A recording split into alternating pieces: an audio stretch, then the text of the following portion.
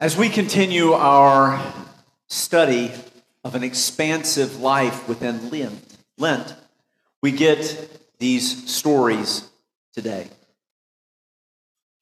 I mentioned to you that we've really been enjoying the conversations we're having on Wednesday mornings and also on Sundays during the writers group. One of the things that I have heard in both of these places is how there seems to be a significant amount of weight that is on people's shoulders right now. That seems like people are carrying a lot. That if you watch the news, you kind of this sense of this global kind of conflict that's happening in Ukraine, how heavy it is, and how many folks seem to still understand and remember experiences like around World War II or the Korean conflict or Vietnam. And that there are this feeling that the tensions seem to run high, but what is it that we can do? Others continue to talk about how this pandemic, even though we seem to have gotten to a place where now we've taken our masks back off, in some places we don't know exactly when to do that. Do we put them back on? Do we wear them in certain places? Do we not wear them in other places? And then how do we deal with those folks who are in different places or maybe even in adversarial places with us? Some people even talk about the fact that it's hard to even have conversations with friends or family members around everything from masks to vaccinations. And it's heavy. It's weighed on us.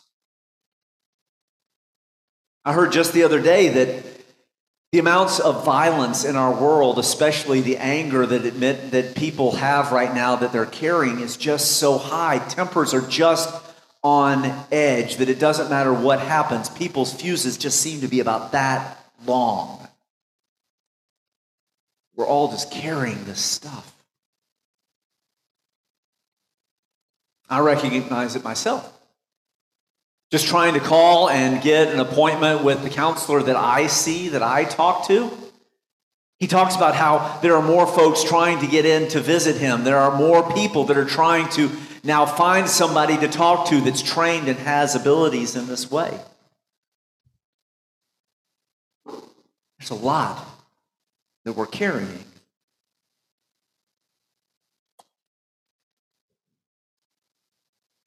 I was reading this book this last week, and it's called The Light Maker's Manifesto. It's a terrific book, and my guess is you'll find and you'll hear more about it in the coming weeks, maybe not even during Lent, but maybe on down the road. But Karen Walford, who is the writer of this book, talks about when we carry things like this, when we have this heaviness, it can almost move us to a place of paralyzation. And we also just don't know quite how to deal with everything. And so, she gives us 3 questions to think about when we're in these places. You can go ahead and hit to the next slide. The first one is this. These are questions that we can use each and every day to think about how to care for ourselves and to focus ourselves in our living. The first one that she gives us is this. Now, you can use these questions in a lot of different ways. Some of you may be journalers. I don't know if you are out there. Maybe you're the kind of person that has a journal that sits by your bed that you actually write in with like a pencil and a paper and all this, and you journal in it. Maybe you lock it afterwards so that significant other or that person that you don't want to read it doesn't read it, but maybe you have a journal. That could be where you process these things. Or maybe you have one on your phone, and so every now and then you just pop it up and you open up the journal and you speak to that. Or maybe it's a question that you have by sticking a sticky note around your house or on the dashboard of your car if you do a lot of journaling, and this helps you to think about these questions. But these are the ones she gives us. The first one is this: how do I stay connected? Now, this is not connected to the news. Sometimes staying connected means disconnecting from the news. And sometimes things like social media that seek to connect us can be disconnecting. So what I'm asking is, how do we find connection with others in this world that we journey with?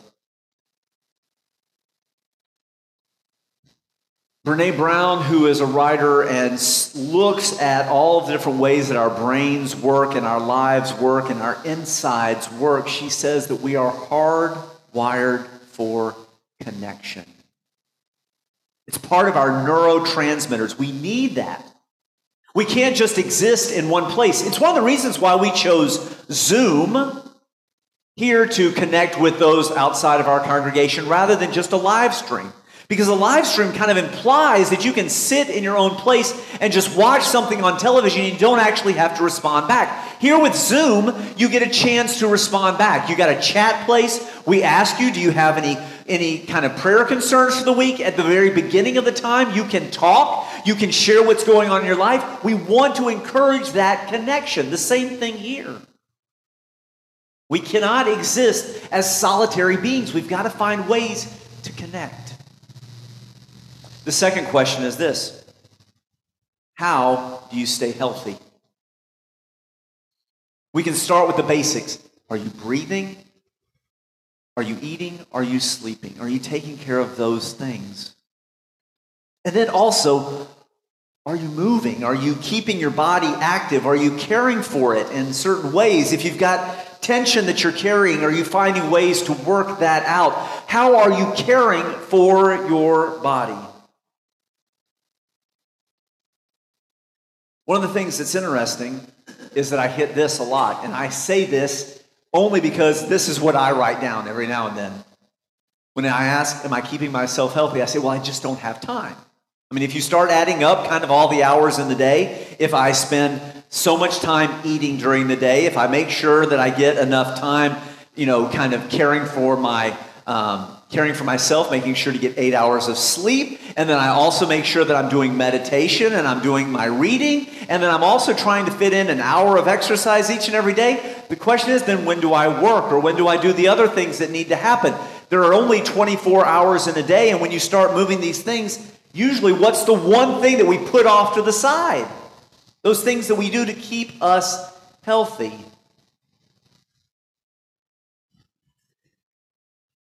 I just want to point something out. When we put those things off to the side, what it does is it tells ourselves that we're not important.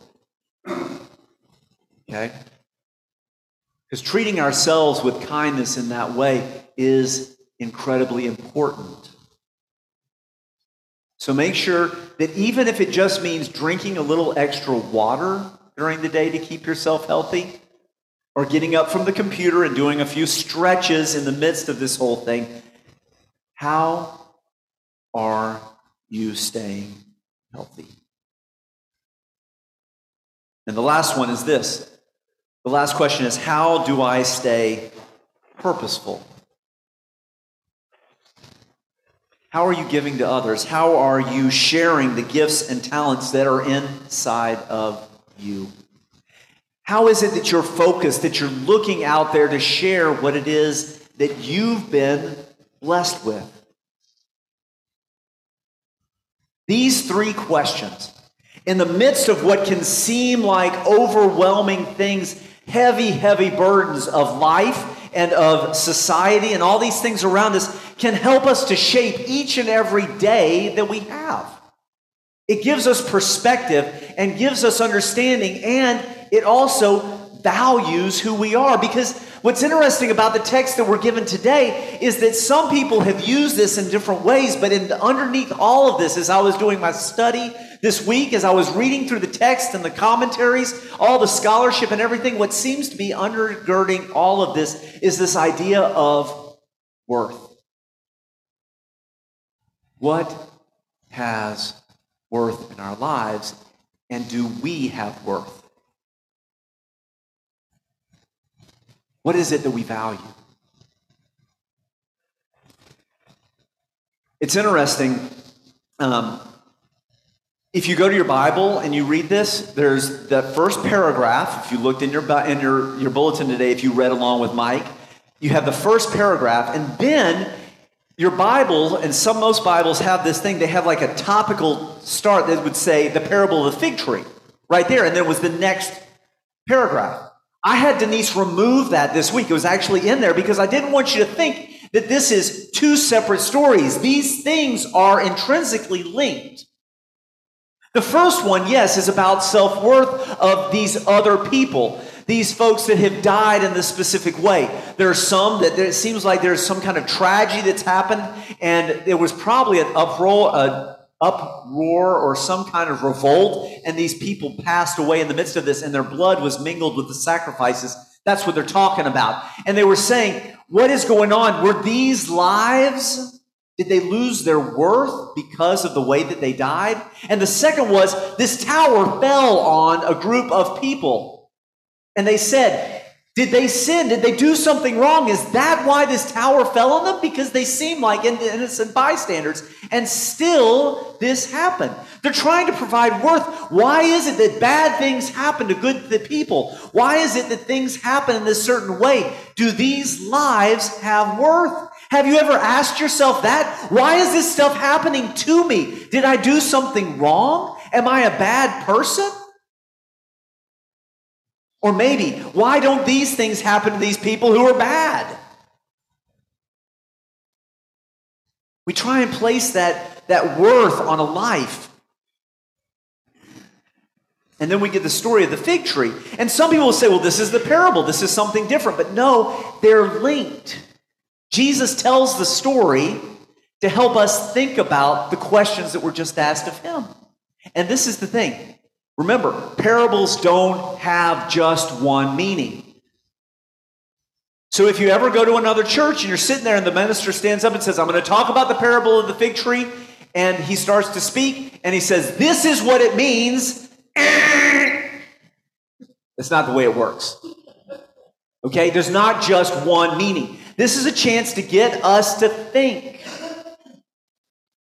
Because this is what happens. Most of the time, when we read this parable, where do we place ourselves?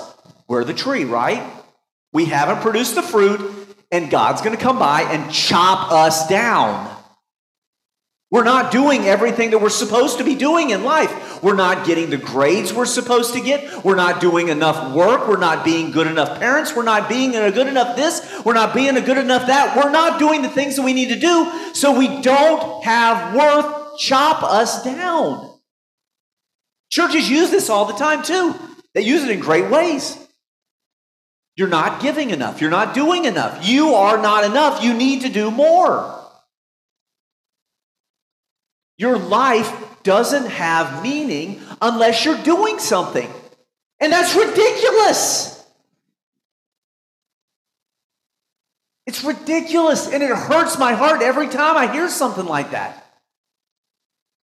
I'm super glad you guys are here today, okay? So let me just say that right here now, okay? I love seeing you. My heart is happy. I get connection. I love having you here. If you weren't here today, you're not less of a person. Okay? Here's the secret. Just because you're not here doesn't mean that you're not loved. I sent a card to somebody I haven't seen here in a while, and I said, it's so hard because I just sent them a card, and I said, I don't know if this is the right thing to say or not. I miss you, but it's okay if you're not here. I don't know how they read it.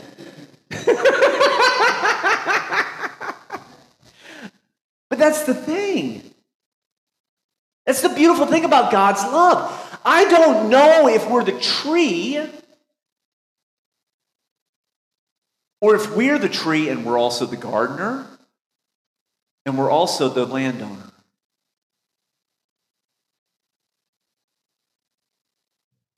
Because here's the thing that I definitely know. You have worth. You are a beautiful child of God. You have been created in the image of God, the image of the divine.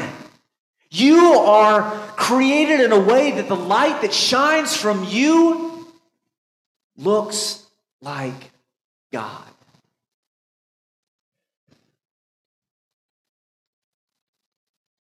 That is where your worth comes from. You can't get rid of that.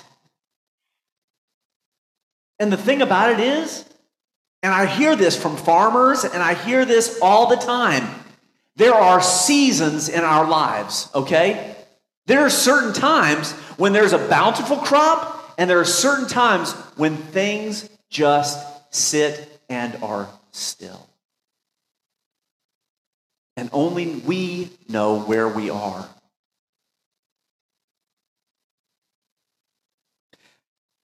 I'm reminded of a couple of stories.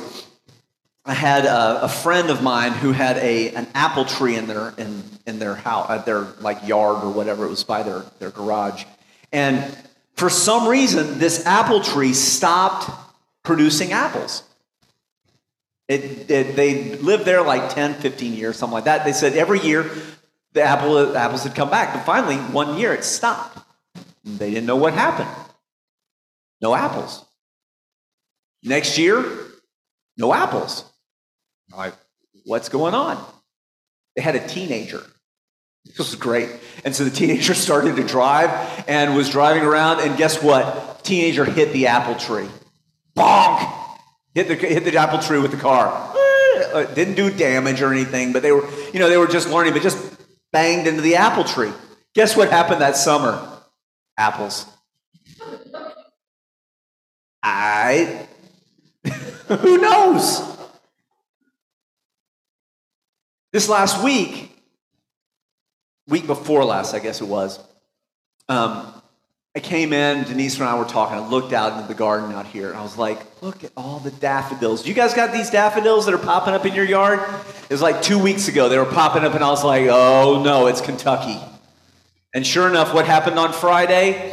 In comes the squall, the snow, the ice, the wind, and all that. I get here on Sunday morning. If you all were here last week and you walked down here and you looked out, what was it? All those little things were like this. And let me know, do you ever feel like that? I mean, they're laying there.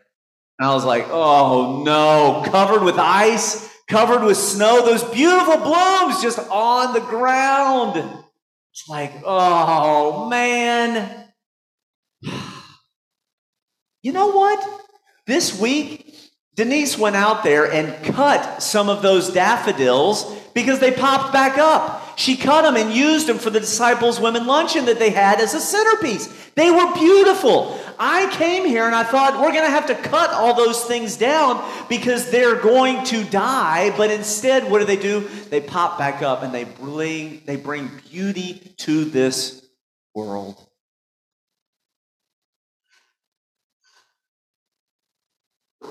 Look, I don't know where you are right now. Some of you may feel like that fig tree that is just, I can't do it this year. I have nothing more to give. I need to take care of myself. I need a little manure around me. Or maybe you just feel like you're covered in manure all around you and you can just smell it. I don't know where you are.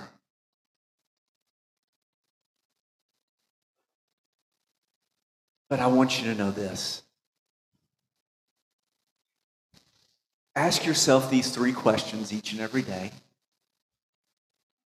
How do I stay connected? How do I stay healthy? How do I stay purposeful? And I want you to know that you have worth. That you have a gift to share because you are you, not because of what you have to give, but because of who you are.